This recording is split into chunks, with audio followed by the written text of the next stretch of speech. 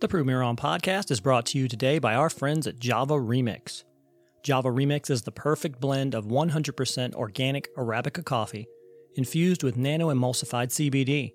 Cannabidiol, or CBD, is fast gaining a reputation as a remedy to treat everything from anxiety to depression, inflammation to acne. And now it's available in your morning cup of Java. Go to javaremix.com right now and browse through their available products. Java Remix offers traditional ground coffee as well as single-serve K-Cups in both regular and decaf. And if you aren't a coffee person, Java Remix also offers CBD-infused teas, bath bombs, and body scrubs. And for our Prove Me Wrong listeners, go online right now, that's javaremix.com, and enter the promo code Prove Me Wrong for a 20% discount off your entire shopping experience. And Java Remix also offers free shipping on all orders over $40.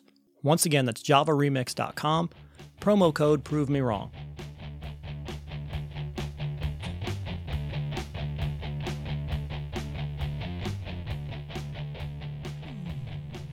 Welcome, everyone, to another episode of the Prove Me Wrong podcast. I am your host, Pete Lieb. I'm happy you joined me again tonight. Once again, I have a great show with me. My guest tonight is Mr. Ivor Davis, and he has graciously joined me so we can talk about his book, The Beatles and Me on Tour. If you've listened to the podcast for any length of time in the past, you already know how big a fan I am of the Beatles. Unfortunately, they had already broken up before I was even born, and I'm not a young man.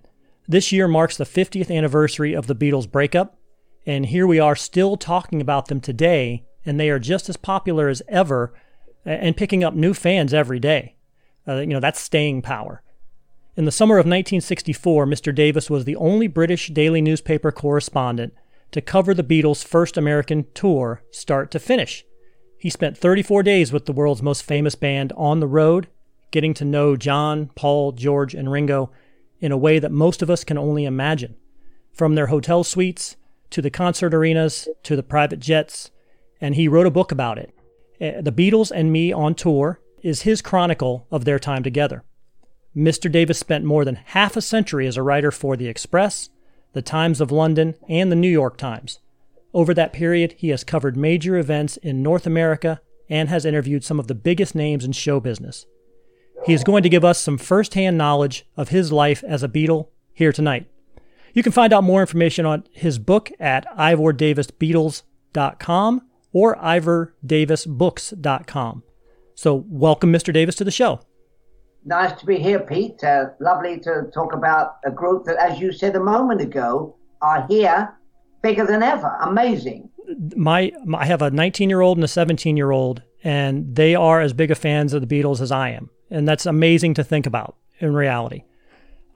So I'd like to start at the beginning with you, Ivor, if that's okay, and just ask about your background a bit and how did you ultimately become involved with the Beatles' first American tour? Well, I was very lucky. It's one of those situations where I was in the right place at the right time. 1964, I'd just been appointed West Coast correspondent for the London Daily Express.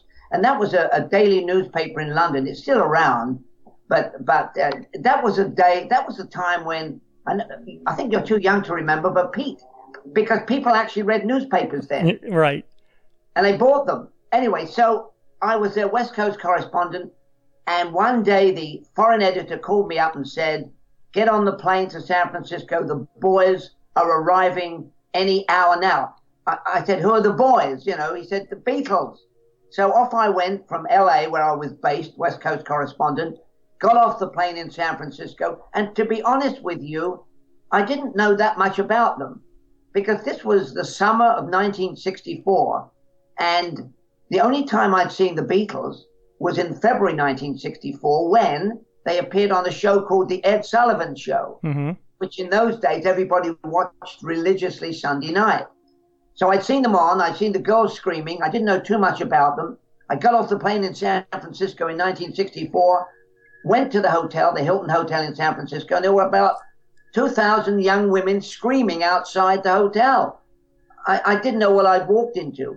I managed to actually literally fight my way through the girls to the front desk. The hotel clerk said, I'm sorry, sir, we are fully booked. I said, but I'm with the Beatles. He said, oh, well. And off I went upstairs, and they checked me in and met Derek Taylor and met the Beatles, and we were off and running. So they had already been, you said they were on the Ed Sullivan Show before you met them. So they had already at least been in the United States prior to you meeting them. How famous were they at that point in America versus what they were in Europe? Well, strangely enough, their first foray was in February 1964 when they appeared on the Ed Sullivan Show. Mm-hmm. And really, nobody knew much about them. But once they were on the Ed Sullivan Show, Brian Epstein, who was their very shrewd manager, said, hey, we're going to capitalize on this 73 million people. Wow. So tuned in to the Ed Sullivan Show to see that Beatles show. And so Brian said, let's hit America. Because I want to tell you that Brian knew, and he was a very sharp, perceptive guy. Brian knew that most rock and rollers that came from England flopped. Tommy Steele and a few people like that. But the Beatles, he cashed in on that moment, and the Beatles sold out at every concert. And it was sheer bedlam and frenzy every step of the way on this 35-day tour. So what was Brian Epstein's influence or legacy on the Beatles? Because I know early in their career, they had a much different image. They had the greased back hair, leather jackets, much different image than what they had when they finally came over here for the first time. What was his impact on their overall transformation going forward? Pete, you've hit a very key point. Brian went in to see them at the Cavern, and he cleaned them up. Yeah. I mean, they were in Hamburg, where they played all night long from about 11 at night until 7 in the morning. They were greasy haired, leather jacketed, cigarette smoking, vile mouthed guys who played these kind of red light district nightclubs. Yeah. Brian went in there and he said, much to John Lennon's chagrin, you've got to clean up. So he gave them the famous haircuts. He took them into a famous tailor shop in London, Savoy Row, and he made them these suits. And I saw the suits up close. They were skin tight. You couldn't put anything in those pockets. And after each song, they bowed like they were meeting royalty. So the whole image, as you pointed out, was dramatically rechanged thanks to Brian's clever idea. And I'll just add one more point. Sure. It was a stroke of genius because the Rolling Stones, who were also around at the time, were the scruffy, ragged bunch who would, as somebody told me, if you let them into your house, they would burn the house down. But the Beatles were gentle. They were the kind of people that you took home to mum and dad for afternoon tea. And this was the image that Brian created so brilliantly. And so then you said John Lennon was initially kind of resistant to it, but they obviously warmed up to it. Were the rest of the guys okay with changing their look with that promise of kind of, the future success? Well, I mean, to be honest with you, John was always the rebel. He was the troublemaker. John was a free thinker. John argued more with Brian than anybody else. And so he kind of reneged about the change in uniform, if you want to say, the cleanup, but he went along with it. And of course, it proved to be quite a brilliant stroke. So there was no guarantee of success in the United States when they started the tour. So, and when you first met them, did you get the impression that they were nervous? I mean, they came off as very comfortable when they came in and were doing those first early interviews, but did they have a sense of what was on the line with the tour? I don't think they really had a sense of what was going to happen. But don't forget, Pete, that what they did in Europe is that they had this incredible acclaim, and they'd done dozens of concerts already. But America was a big mountain to climb. So they were all a bit apprehensive, to be honest with you. And the first day I met them, they were all terribly jet lagged because they just got off the plane from London. And it took a lot longer to get to California than it does today from London. And when I first went into the suite on the day I arrived, it was quite funny because they kind of grunted hello to me when I was introduced by their PR guy, Derek Taylor. but they were more interested in seeing themselves on television arriving in America. And so after 24 hours, once we kind of got together and we hooked up, when I hooked up with them, they become more palatable, and they had a great sense of humor. And as you pointed out a minute ago, on the road we had a press conference at every stop of the way, and the Beatles were kind of a unified Marx Brothers. They were funny. They finished each other's sentences, jokes. And if you ever saw the movie A Hard Day's Night, which I think a lot of people have seen, yeah, that was the way they were. They were humorous, they were off the cuff, and they had that Liverpudlian, wry sense of humor. And that got them a long way. Yeah, that was going to be one of my questions, was behind closed doors, were they the same people as they were in interview form? You know, were they still that, or were they putting on the act? Were they putting on the show, you know, playing the role? Or was it that's just who they were? It was really who they were. You've got to realize that Liverpool has a wry and a bit of a dark sense of humor. And they felt, even from the beginning, that they were like museum freaks. Yeah. They showed up and they did their thing and they did their comedy routine. And it was a comedy routine, and I can tell you, it was all ad lib.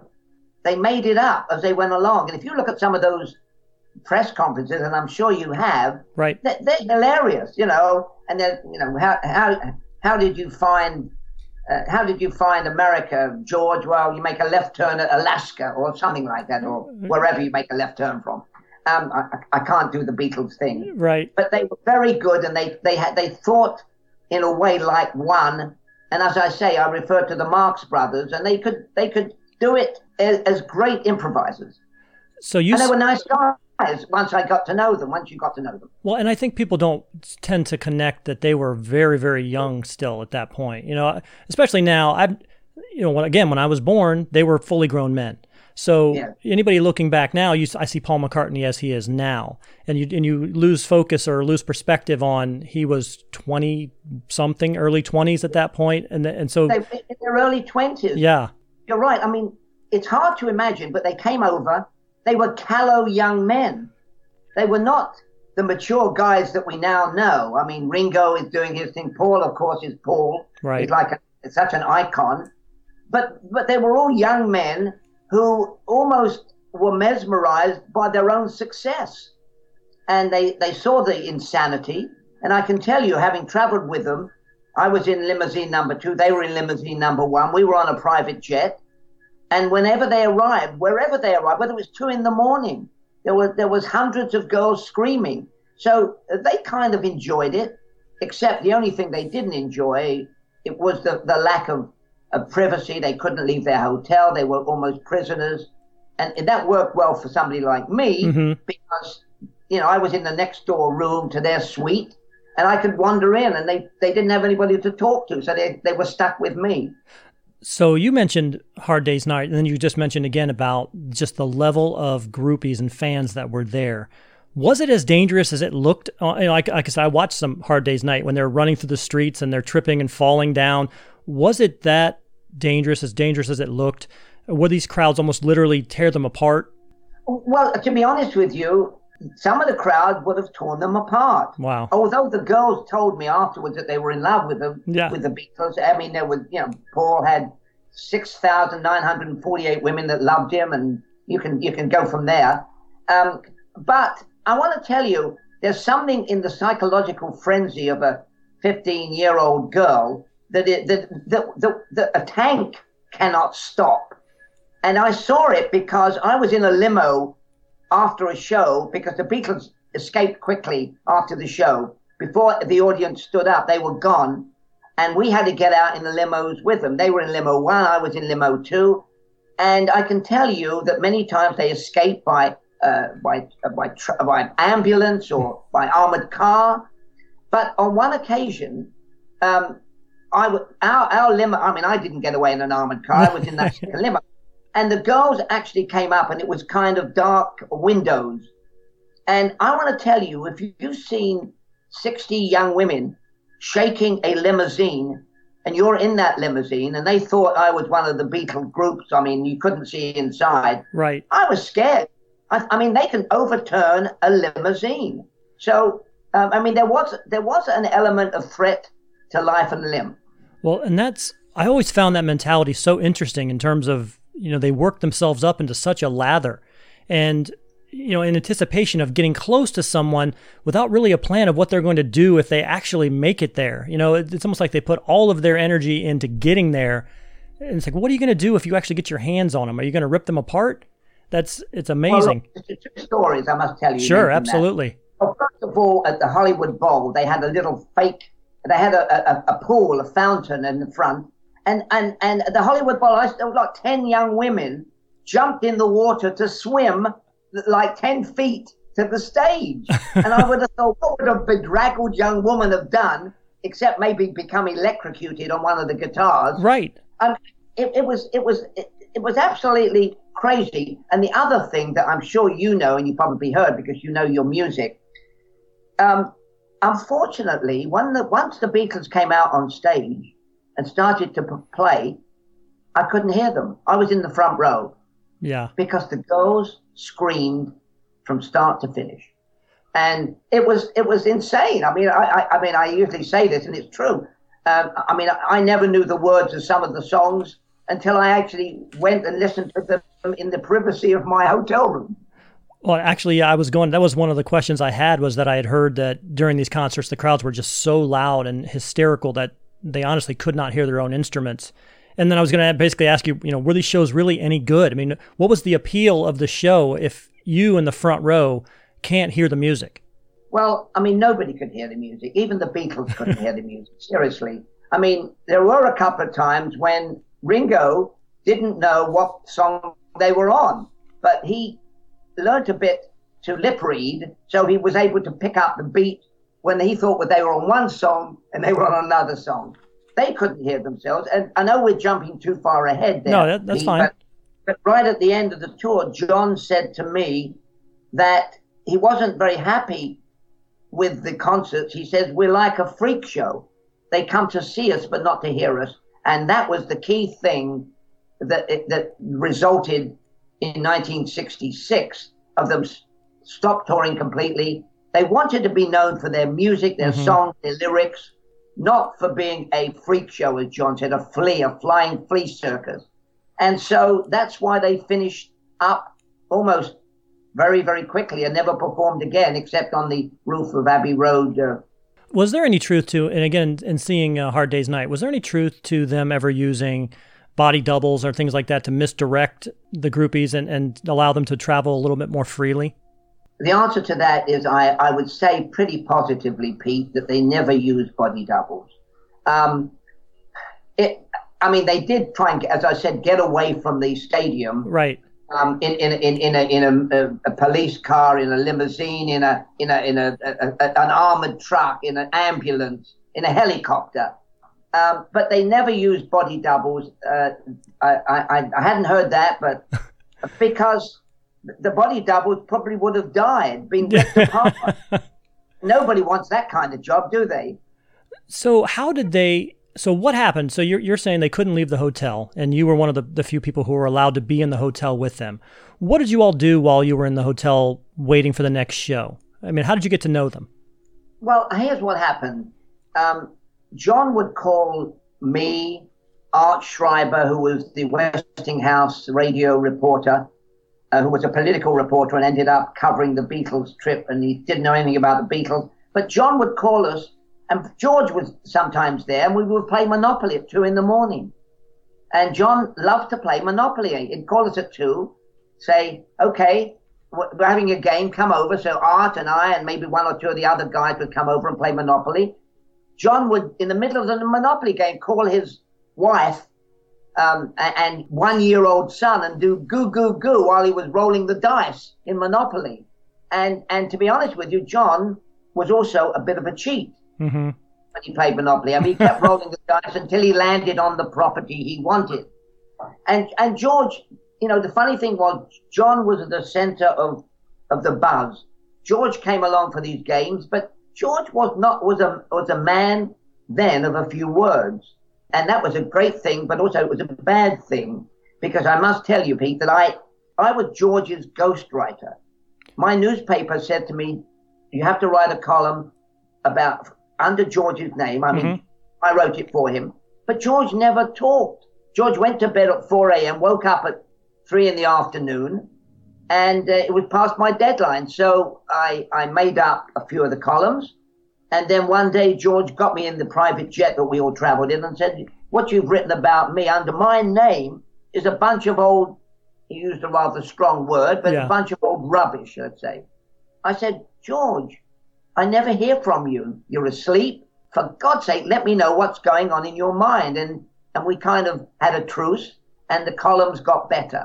But as I say, George was not the most articulate. John was the one, he was the kind of really the leader of the pack, and Paul was a terrific guy, a very amiable guy, the kind of guy he is today. I mean, I saw him last year at San Diego, Petco Stadium. I went back the stage, had a long chat with him, and he was Mr. Personality. Who did you feel like you connected with the most? Was it John that you felt like you had the best connection with? Yes, I think, there's no doubt whatsoever that John, because John was the brightest, he was the most informative, he was the most wanting to learn about America. I sat down and listened to Art Schreiber, who was the guy from Westinghouse, political guy, talk to John on the plane for like 45 minutes about Martin Luther King, about race riots, about John Kennedy. And John listened, and John wanted to learn that. With all due respect to Paul, he wasn't interested. Ringo, well, he wasn't interested. And George, you couldn't get a word out of him. Right. So what was their first impression of America? I know it had to be difficult to get one when you can't leave the hotel, but if they weren't actually able to leave, what was that first impression of America like for them? Well, to be honest with you, you just hit the nail on the head. They never got out of the hotel at all. You've got to realize we arrived at 2 in the morning or 3 in the morning or whatever. We got a police escort through the streets to the hotel. There was always somebody at the hotel. Then the Beatles got up and they had a press conference every day. They sometimes did 2 shows a day, one afternoon and one evening. So by the time they finished their concert, they hadn't seen anything. And when John went back to England at the end of the tour, he said, I'm sorry, we never saw anything. The only time they saw anything of America was when they took 3 days off. We were in Dallas. They took 3 days off.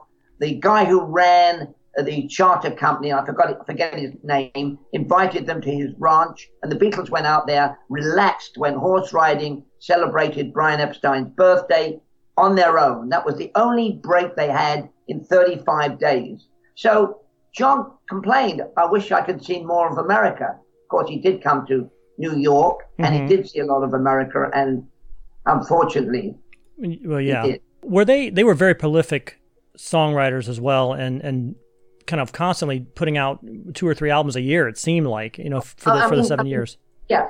Pete, the amazing thing about Paul, particularly Paul and John, is I would go into the room. We had access into the room. I would raid his minibar, much to the chagrin of Brian Epstein, who said, you're using too much booze, boys. They were earning millions, thousands, and Brian Epstein was complaining about using too much minibar booze. Right.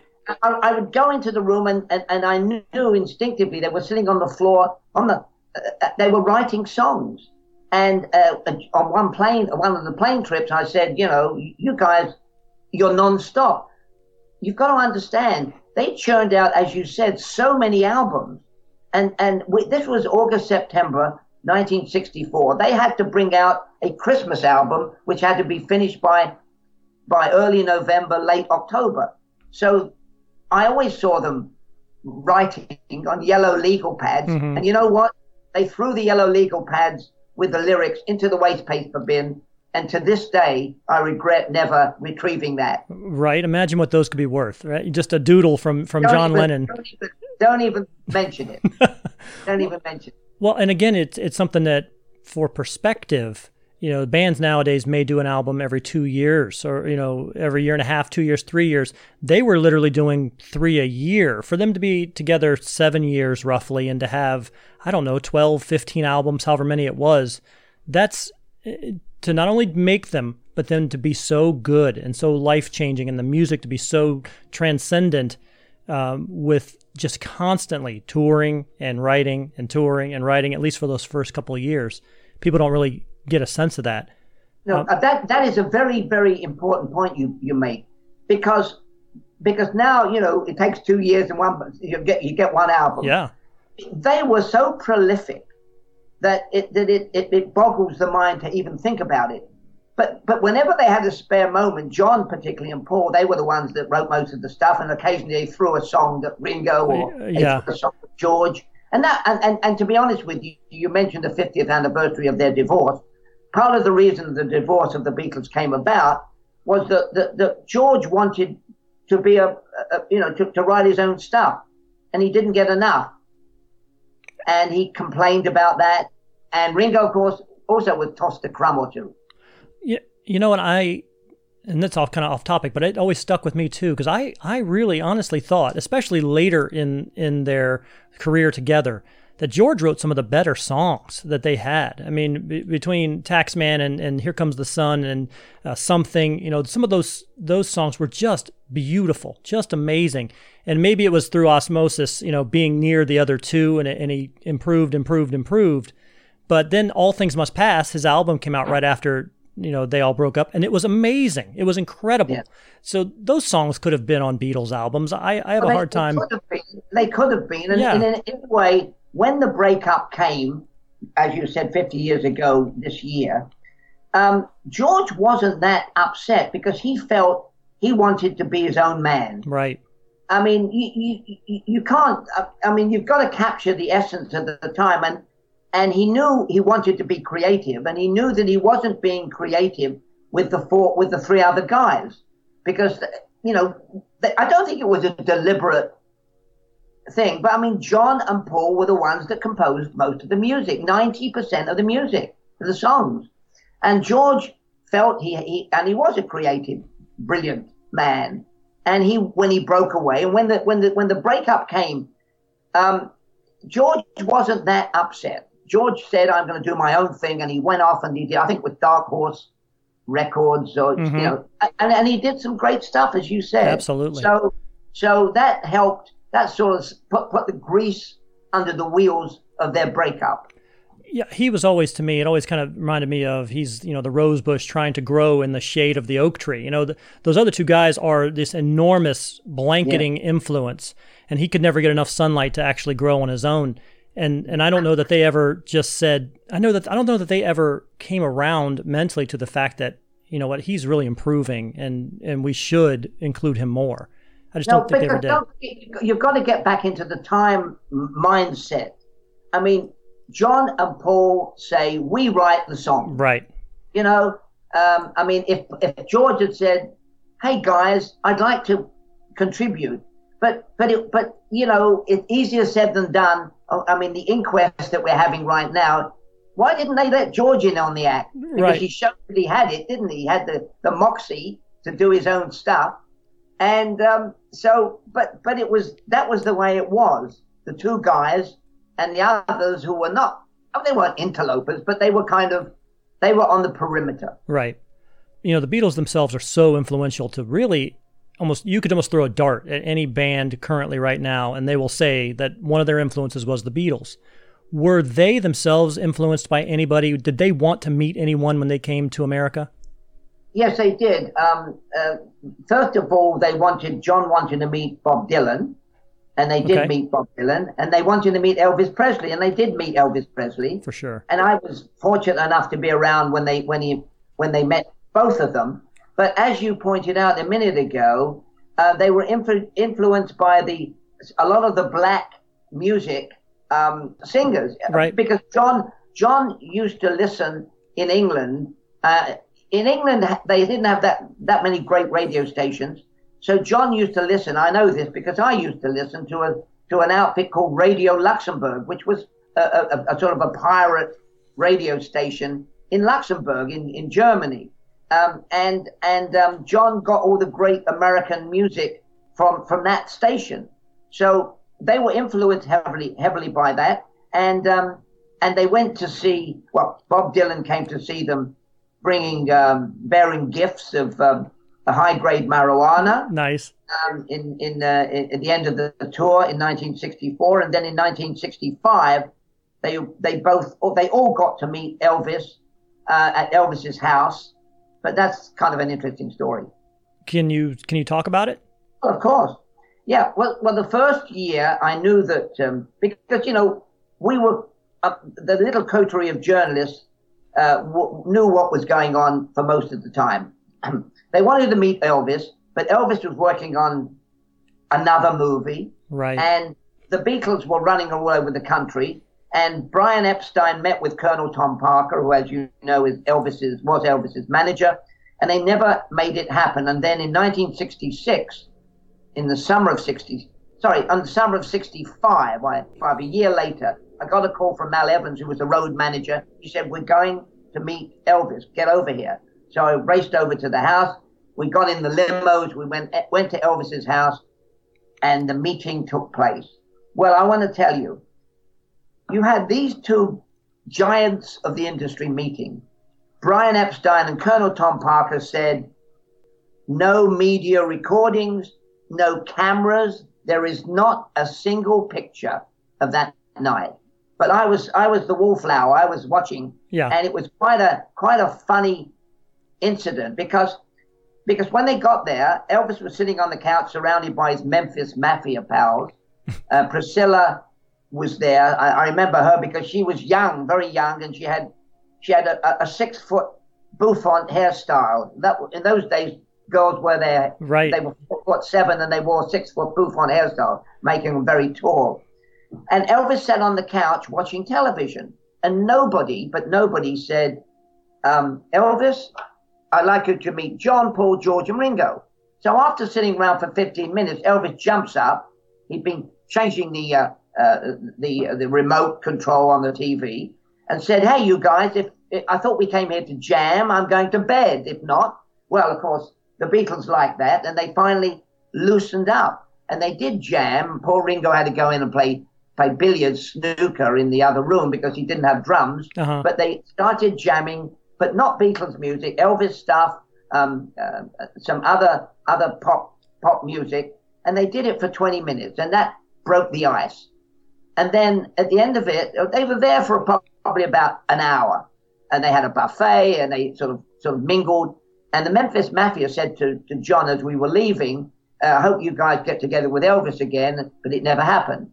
And I can tell you this for certainty because I know, and many people remember, when Elvis Presley went to see Richard Nixon in the White House and took him a gift of a couple of guns, right, and handed him. Remember that? Yeah. That's wonderful. Elvis badmouthed the Beatles. And the reason he did it, I think, and I think it makes sense. First of all, Elvis was top of the hit parade, number one. The Beatles come along, boom. He's now no longer king of rock and roll. And also Elvis was making, and I know this because I visited Elvis on some of his films, he was making, I would say not crappy movies, but cookie cutter movies. Every right. movie, the same story, a different leading lady. Elvis made 3 movies at least a year under kind of slave labor circumstances. The Beatles come along with 1 movie, which it opened while we were on tour. It was called A Hard Day's Night. Right. And it was a sensationally successful film. So Elvis, honestly, was very jealous of the Beatles. And so when he went to see Richard Nixon, he said, these Beatles, he badmouthed them. He said, these Beatles, and it's on the record, I'm not making it up. He said, they come to America, they earn all this money, they go back to England, and they badmouth America. Well, it wasn't true. And so when Ringo heard that and the Beatles heard that, they were very PO'd that Elvis should say what he said. And they never met again. Do you feel, just kind of telling that story, the first thing that comes to my mind is, do you feel like his whole, I'm going to sit here and change the channels and not really interact, was kind of a power play in his mind that Yes. I'm gonna make them introduce themselves to me versus me stand up and be a stand-up guy and say, "Hi, how are you? I'm Elvis." Well, it's very interesting. Yeah, you have hit the nail on the head. I thought about that story. I've written about that story, and that subtext that you have just said, because I mean, you're the host. Yeah. You're the guy whose house. Right. Exactly. Come to. I mean, doesn't it make sense that you would get up and greet your guests? Yeah. Who doesn't get up and say hello? Hi, I'm Elvis. Nice to meet you. Hi. I mean, it's no good. I mean, that scene never escapes my memory. Yeah. I mean, there was Elvis sitting there, dressed like Elvis would, and I always remember he had those sideburns like they were like old-fashioned shag carpeting. It was so thick, you could lose a comb in these sideburns. But he sat there. This was his kingdom. He was fiddling with the bloody remote. Right. And nobody brought them together. I mean, it's elementary, my dear Elvis, isn't it? Well, yeah, and again, these are still young men in '65. They were still young men. This is somebody, an idol of theirs. They go in maybe a little bit awkward, not knowing what to say. Yeah, that's just such a weird thing for him to sit there. Somebody has to be. They have to have somebody like you to say, "Hey, Elvis, John, Paul," or somebody to kind of break the ice. But exactly. I mean, it was so awkward, and we just. We weren't supposed to be there. I wasn't supposed to be there. So I was, no way I would go up and say, "Elvis, I'd like you to," you needed somebody to do the diplomacy. Well, that again speaks to the mentality of some of these famous people. Bing Crosby was jealous of Frank Sinatra, and then Frank Sinatra was jealous of Elvis, and then Elvis became jealous of the Beatles. Yeah. But that also says, in looking at the Beatles and, there's always, it goes around between the Beatles' relationship with the Rolling Stones and how everybody tried to make that a competition between them. But then you saw Mick and Keith sitting on the floor in the crowd during the All You Need Is Love video. So they obviously weren't in competition. They were all friends. And it seemed to me like the Beatles didn't have that group that they were jealous of or that they hated or that they would sit and fiddle with the remote and wouldn't stand up and say hello. It's just a different mentality. Yeah. Well, actually, this is like a psychiatric analysis because now I've never really gone into this, but you're right. So inwardly, Elvis must have been seething because these young interlopers, these young kids, come to his house, and not only have they knocked him off because he was Mr. Hipster, wasn't he? He was the one, and these young kids from England come to his house. How dare they dethrone him? Right. And there it is. That explains why we had this 15 minutes of uncomfortable nothing. It is that way, that mentality sometimes when you're like, how dare you not come and kiss the ring? I've been sitting here for 15 minutes. How dare you not come in here and kiss the ring and bend the knee, and give me the respect. That's it. That's it. I mean, you knew John wasn't going to do that. No, absolutely. I mean, John told me. I mean, he grew up on Heartbreak Hotel and Blue Suede Shoes. I mean, he loved Elvis's versions of that. But it's interesting that you've turned the microscope on it, and that's exactly what was going on in the room. So when your time with him was over, and did you have a feeling at the time kind of how historically significant what you had just done or what they had all done together was going to be, or was it just another assignment for you? You guessed the answer. No, it was just another... No. Yes, exactly what you just said, the latter. Yeah. Thought it was another assignment. I mean, I had a good time. It was an amazing experience. I got back into LA. I think to be honest with you, the next day my office said the Warren Commission report has just come out. Get in on that, right? It was like here today, gone tomorrow. But I did keep in touch with them, and I did cover the second tour and then the third tour. But it's a bit like my office said, well, you did the big first tour. Mm-hmm. Keep an eye on them. Visit them when they're in LA. And file any stories that you think are worth filing. So, so you go on like a journalist. Unfortunately, when you work as a daily newspaper correspondent, today it's the Beatles, tomorrow it's the Warren Commission report, and the next day it's something else. And I never knew that you and I would be sitting here 50 odd years later talking about that. And the Beatles didn't think they would last more than 5 years. In reading through your bio, and this is kind of a little bit off topic, but in reading through your bio, you, to your point, have covered a lot of incredible situations and circumstances in history. If you're looking back at it now, in that era of the 60s, because it was incredibly turbulent. Well, you went from everything from landing on the moon at the end, which had to be an incredible, to John Kennedy being assassinated at the beginning. Where would you slide in that tour now, looking back now, against all of those other things that you covered? I mean, I think you also had covered Bobby Kennedy's assassination. You were there. When I was in the kitchen when Bobby Kennedy was shot. But, you mentioned the moon landing, and this is a little bit off what you asked, but I'm going to tell you this story. Sure, because absolutely. This is kind of weird. Now, I've never mentioned this, but so when the men were about to land on the moon, my London office called me in California and said, "We want you to go to Australia right now." They said Mick Jagger's girlfriend, Marianne Faithfull, has taken an overdose of pills, and we want you to do an interview with Mick. So I thought, they're actually, the real reason they want me to go to Australia is they want me to go to the Aboriginal area where the first photos of the men landing on the moon were going to be available. And then I went, get a photographer, and we'd send back the first pictures of the men on the moon because we were ahead of the game. Don't forget, communication wasn't worldwide then. Right. So I jump on the plane, I go to Australia, and I get to Australia, I land in Sydney, I get into a taxi, I get to the hotel, I call the office, I say, "Is it the moon pictures you want me to get?" They said, "No, we want you to go and interview Mick Jagger because Marion is in hospital under life support. She lives and she's still around." And so is Mick. So I don't know why. So you go from one crazy story to another crazy story. And I've almost lost the theme of what the question was originally, Pete. So it was more just, how would you rate, in all of the things that you covered during those 60s, where would that Beatles tour be historically?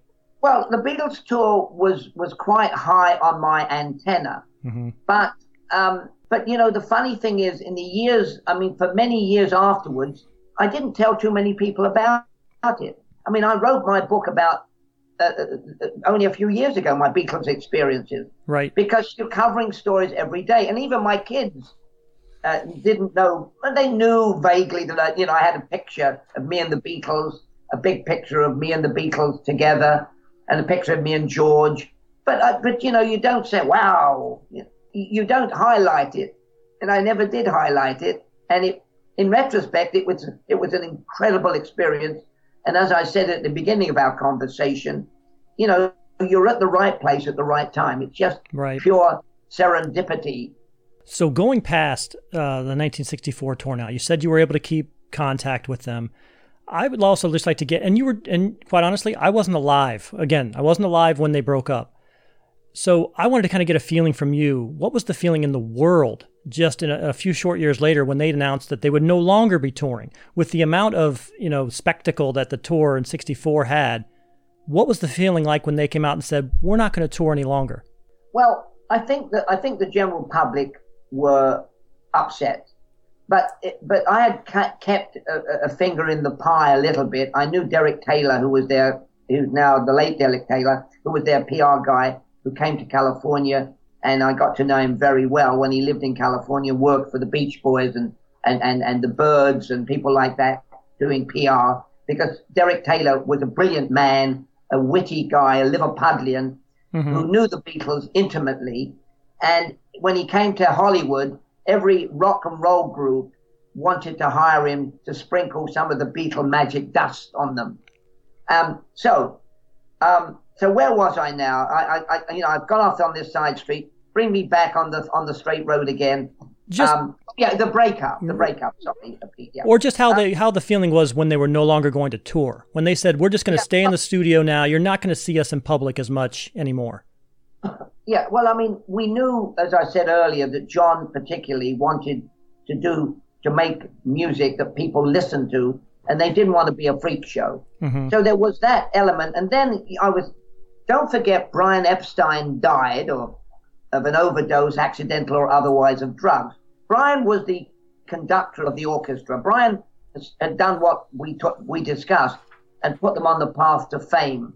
So once he was gone, there was nobody to call. And so Paul ended up hooking up with his wife Linda's father, who was an entertainment lawyer, Linda's brother, who was an entertainment lawyer. John, in his usual Machiavellian way, hired a guy called Alan Klein, who was a kind of a pit bull of a guy who got a lot of money for his rock and roll people, advanced money from the studios, because most of the rock and rollers were scrounging to get their money from the record companies. Right. So there were all those elements in it. And George wanted to do, as we discussed, wanted to show the world that he's a talent in his own right. So there was John and George and Paul was on his own and Ringo. So there was a 3 against 1. And there was all these elements of a nasty divorce. They had arguments. They couldn't get themselves together. And finally, John admitted to a writer that they were breaking up. The writer but said, don't print this. And then 50 years ago this year, Paul announced the Beatles are over. And I think people were very upset because, they were huge, but they went their separate ways, as we know. And their separate ways actually turned out to be hugely fascinating, as we know. Right. See, it wasn't the end of life for them, was it? Although Paul was very depressed. So to go back to like 66, 67, when you had mentioned that Brian Epstein passed away, how much of an impact did that have as well? Because again, as soon as he passed away and he was no longer, his influence was no longer there, they changed radically. The band changed radically. Again, their dress changed radically. The drug use really, really took off. The music did just a seismic shift in the direction that the music was going. How much do you think that of that was them wanting to try something different, and how much was just saying, the shackles are off, we're free, this influence that had been pretty overpowering, and now they can do what they want? I think that it's elements of all of what you said, as we discussed. George wanted to do his own thing. George became enamored with Ravi Shankar, Indian influence. George was the one that got the Beatles to go to the Maharishi, to go to India. I forget where it was, but off they went to find the real meaning of life, because they'd had success and they were young men, and suddenly they woke up one day and said, is that all there is? There's got to be more. And so these swirling elements of the Maharishi, and I want to do my own thing. It's about time I got the credit I deserve, said one. All those elements came together. And the divorce, the breakup was quite a bitter one. And I know that Paul was shattered by that. And the other 2 elements I should bring in is, and a lot of people said, well, did Yoko break them up? Not really. Did Linda break them up? No. But you see, John was besotted by Yoko, and the Beatles were absolutely PO'd when he would show up at recordings with Yoko. Right. Who the hell is this woman? They said. And John stuck to his guns. He said she's going to stick around. And so those elements added up to a rather explosive atmosphere that ended up, not surprisingly, in the end of the Beatles as we knew them. Well, she even started taking pictures, like she was literally in band pictures. I mean, there was there was a promotional picture for the band, and Yoko was in it. That's just so odd. Well, she showed up. She showed up at the recording sessions, and the other Beatles were apoplectic. Yeah. I mean, who the hell is this woman? Suddenly, she's not a Beatle, and I've got to give it to Yoko. She stuck with it. I mean, my God, she's now the keeper of the John Flame, and she's, a formidable lady. I mean, it's amazing to me. That whole scenario has become the butt of a billion jokes, right? Whenever there's any inside influence or something that comes in that breaks something up, it's always, that's your Yoko. I mean, her name is going down as synonymous with with a home wrecker even forever. Yeah, homewrecker. I mean, that was the way she was perceived. Yeah. Because after all, not only was she Asian, but she came from this alien environment they didn't know anything about, and she was a little bit, what's the word? How can I put it? Unusual, a bit different. She wasn't a Liverpool wife. She wasn't a girl from Liverpool, and the difference was huge. And then all of a sudden, John refused. I mean, they were tied at the ankles, John and Yoko. And the Beatles did not like that. So all those, as I said, all those swirling elements added up to "We're Gone." And just to put on my junior psychology hat again, I was also looking at you because we mentioned John's rebelliousness and his lack of respect for kind of authority. And it seems to me like that might have also been one of those ultimate factors for the breakup, because once Brian Epstein was gone, and he was again the managing force, but he wasn't one of the band. He was somebody separate. Once he was gone, and then there was that vacuum, and then by all accounts, Paul kind of worked his way into that leadership role and really started driving the day-to-day of the band. And we're going to go in this direction. And this is kind of, started having much more impact on the music, and was doing drums for Ringo when Ringo quit, and was overdubbing some of George's guitar parts. And that alone, which may have tweaked John even more, because this is now one of his peers who is now trying to take over as the leader when he had always been the leader before.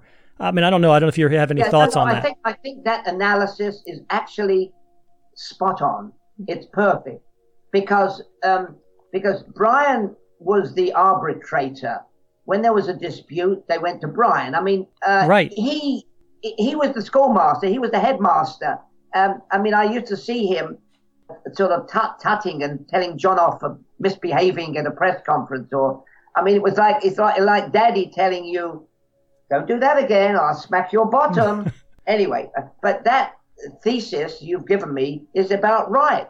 And Paul was beginning to, I use the term sow his wild oats, but I only mean it in a fiscal way.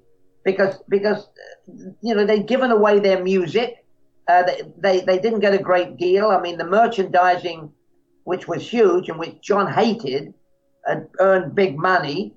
And Brian didn't do well on that front, but he did well as being when there was a dispute, Brian resolved it. He wasn't there anymore. So right. there was it's a bit like if you were running a film studio and the boss of the film studio left, there would be an inner struggle within, I mentioned film studio, anywhere, right. Corporation.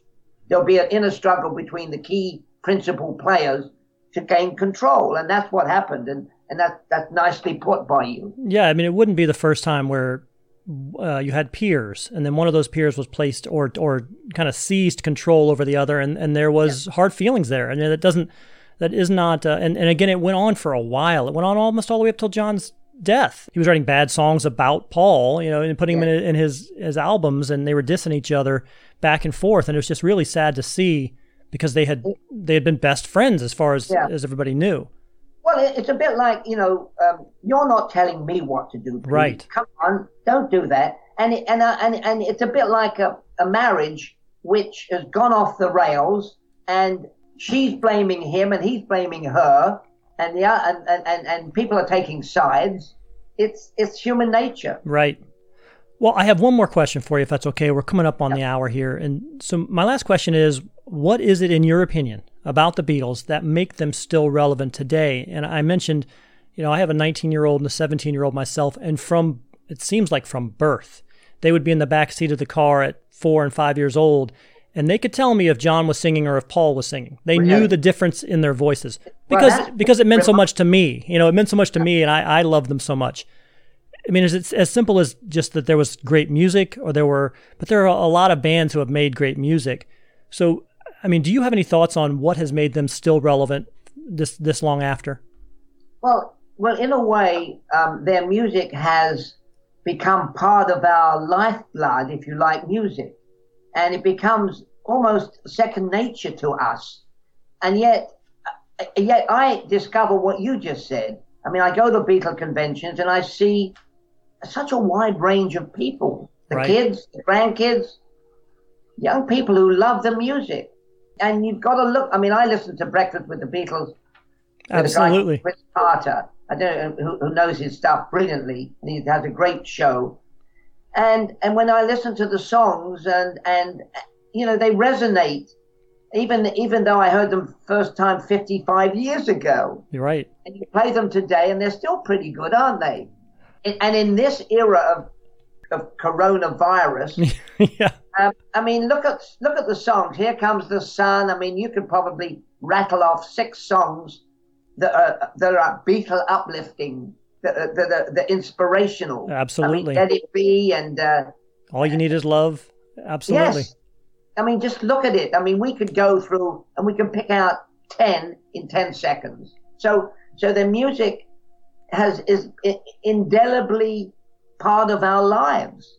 I mean, even though you're much younger than I am, of course, and then your kids are much younger than I am, but people love it. People just find solace, happiness in what they've done, and that is amazing. Well, you know, record players and vinyl records have started to come back now. It's kind of a thing now. It's a little niche market.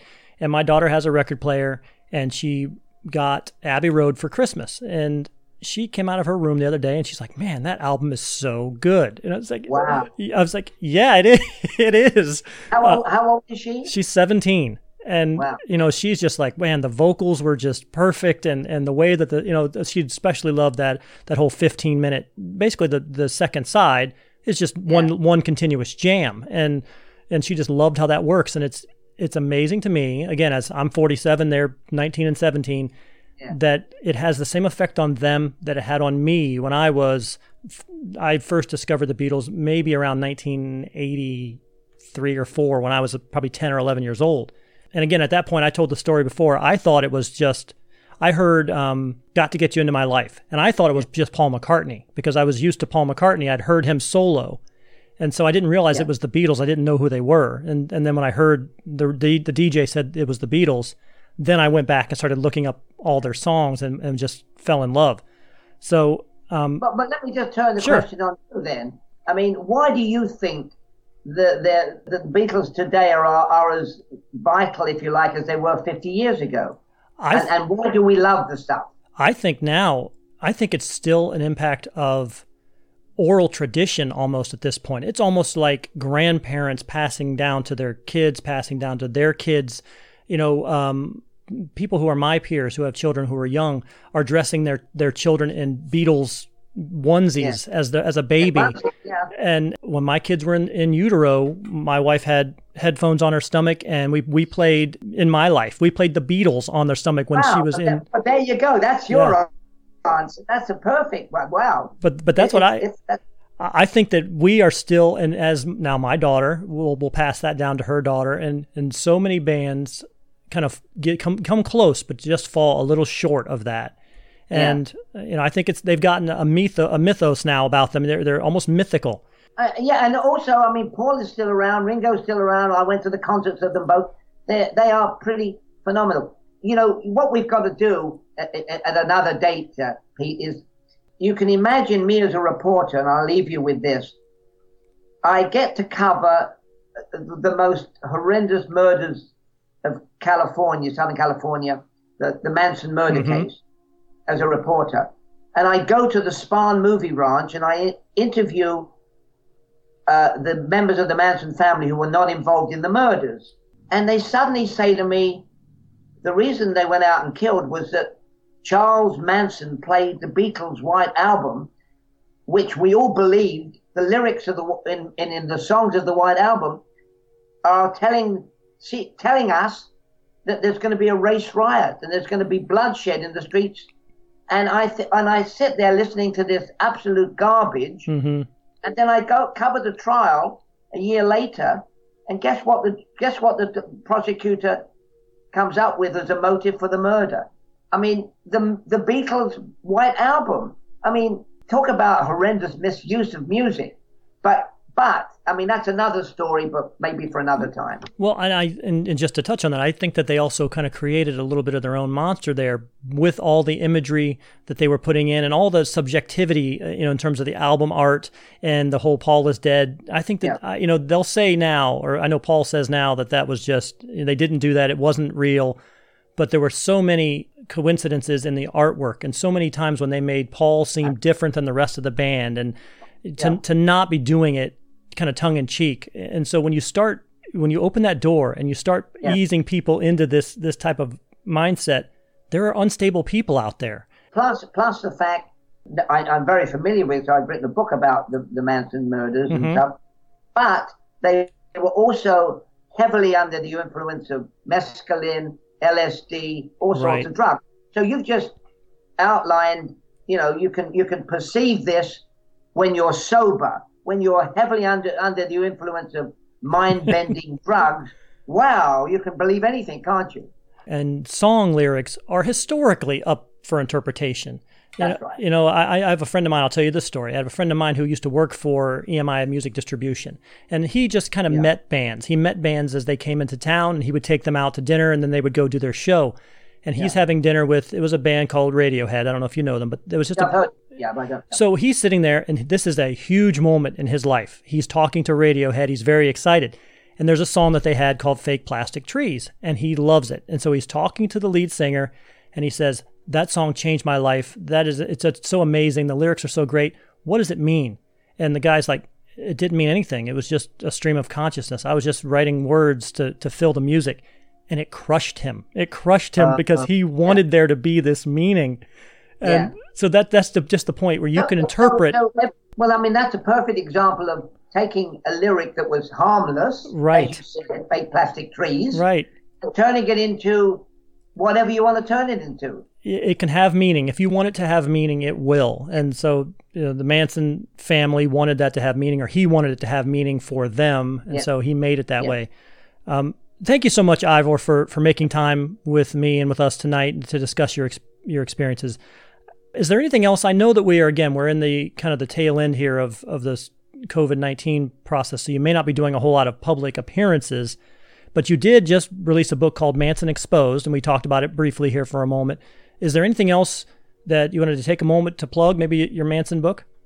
Well, I mean, the Manson book came out a few months ago, and but now nobody, now we're trying to survive, aren't we? Right. The other thing I'll mention is late last year, or was it last year? I think maybe the year before, I have a children's book, and I'm going to tell you what it's called. It's called Ladies and Gentlemen, the Penguins. And it's about 4 penguins from the British Falkland Islands, which is really near Argentina, who decide they want to become rock stars bigger than the Beatles. And they actually get hired on the Falkland Islands by a manager there called Brian Fishstein. They are so successful, these young penguins, that they get invited to appear on the Ed Pelican show. And their first big hit is I Want to Hold Your Flipper. And you say this is a child's book, you said? Yeah, it's a children's book, yeah. So there you are. Book. You are furthering the mythology. You are introducing. So I mean, I had fun writing it. I wrote it for kids, but adults enjoy it. So it's called Ladies and Gentlemen, the Penguins. It's got nothing to do with murder. It's got a lot to do with music, and it's a fun book for kids. So, I've got the Beatle book, I've got the Penguin book, and I've got the Manson murder book. So, what's going to be the next thing? I don't know. Well, let me ask you this real quick as well. Did you I don't know if you've even seen it. There's that movie called Yesterday where the world forgets the Beatles and he starts to play it. What were your thoughts on that? I mean, I thought it was cute. Right. I liked it. I mean, it was, you had to, look, you go to the movies and you do have to stretch credibility. Yeah. Slightly. I thought the guy did a great job. I think I know that Paul, and I'm sure Paul enjoyed it because they had to give permission for all the music. Right.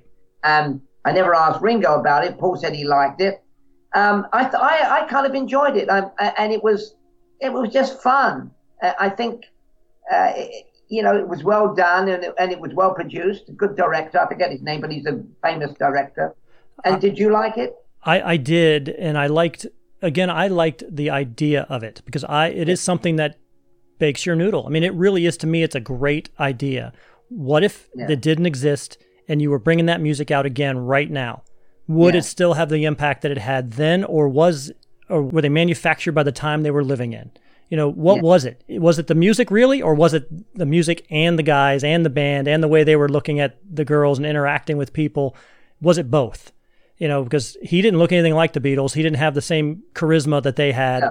So, I personally think it has to do with both of them. It's those guys, those collection of guys, because the Rolling Stones made great songs too. The Rolling Stones are not looked at historically the way the Beatles are. So not with so much affection, really. Right. I mean, on a 1 to 10 scale, I would give the Beatles have a 10, and the Stones probably about 7. Yeah. I mean, maybe I'm being unfair on Mick and the crowd, but as a heartwarming, endearingness, the Beatles are off the scale. Absolutely. So again, I really appreciate it. Once again, everybody, that's IvorDavisBooks.com. The book is called The Beatles and Me on Tour. It highlights the 1964 American tour. Ivor Davis was with the Beatles. Pick it up. There are a lot more stories in the book that we didn't talk about. We're not going to give away all the punchlines. Tons of stories, and I had fun writing it.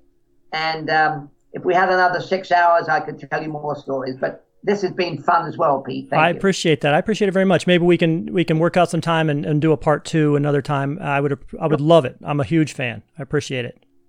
Great. Good to talk to you, and stay safe. Thanks. You too. I appreciate it, and we'll talk to you again. Thank you. Bye. Bye.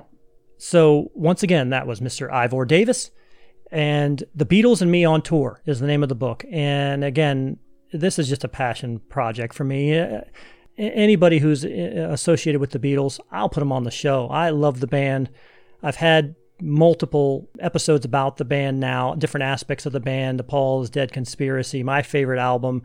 Now just talking to someone who was there in the room. And I'm incredibly excited about that opportunity to talk to Ivor and see how these guys were as very young men, early 20s, first trip to America, trying to get their feet under them, not really understanding what was in store for them for the rest of their lives. I mean, Paul, I think, is the wealthiest musician in the world, and maybe one of the most recognizable faces in the world. I would say that the Beatles are probably, if not the most recognizable band ever, then I don't know who is. If you're saying that the Beatles aren't, you're going to have to provide me who you think is. So a lot of really interesting stuff there. I think it was that Elvis story is super interesting to me because there's always that guy, he struggled to get where he was, and then he was intimidated and jealous of the guy who wants to come and knock him off and doesn't have the grace or, the self-confidence even. That's what it kind of seems like to me. It's the self-confidence to look at these 4 guys, these 4 young guys who are just starting to make their career and make their lives, and extend a hand in friendship and say, hey guys, good to meet you. I love what you do. Had to make them come and kiss the ring before he would interact with them. That's such an interesting story to me. I don't know what any of you think. What do you think? Do you have any questions or thoughts about what Ivor has said here today?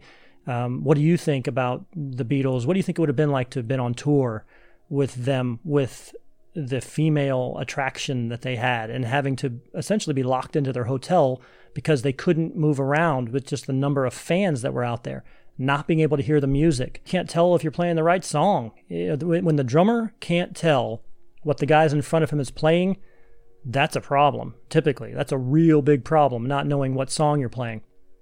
So while I would have been heartbroken myself to think that 2 years after that, they say, we're not going to tour anymore. When you get to that, and just with the level of technology that they had back in the day, they didn't have the in-ear monitors or the different things technologically that they have now, which would allow them to be able to hear better. So maybe it is just, hey, there's no benefit to being up on stage and not being able to hear what we do. Let's just stay in the studio. It makes sense. But what are your thoughts? You can drop us a line on our email address. It's provemerongcast@gmail.com. You can also contact us on Facebook or Instagram if you'd like. You just search Prove Me Wrong. It's the name of the show. You'll find us. If you're looking for more content itself, we are on pretty much every podcast platform there is: Spotify, Stitcher, TuneIn Radio, iTunes, SoundCloud. Any app that you use to find podcasts, you can find the Prove Me Wrong podcast. Like and subscribe to the podcast page. and you'll be notified when a new show releases. We typically release a new show every week. So every week you'll get something new, you'll get a notification, and you can hear what we're talking about this week. We're also on YouTube, as you see here on this little scroll. Like and subscribe to the Prove Me Wrong YouTube page. And once again, you will be notified when a new YouTube program is released. So before we go, the Prove Me Wrong podcast is brought to you tonight also by Zendozone Citronella Burners from JT Eaton. They're shaped like fearless little tiki gods, so you can let Surf and Stan, Hawaiian Howie, and Luau Lily bring the islands to your backyard with the Zendozone Citronella Burners. Zendozone uses natural 3% citronella candles and incense cones. They're perfect for patios, decks, backyards, campsites, poolside, and more.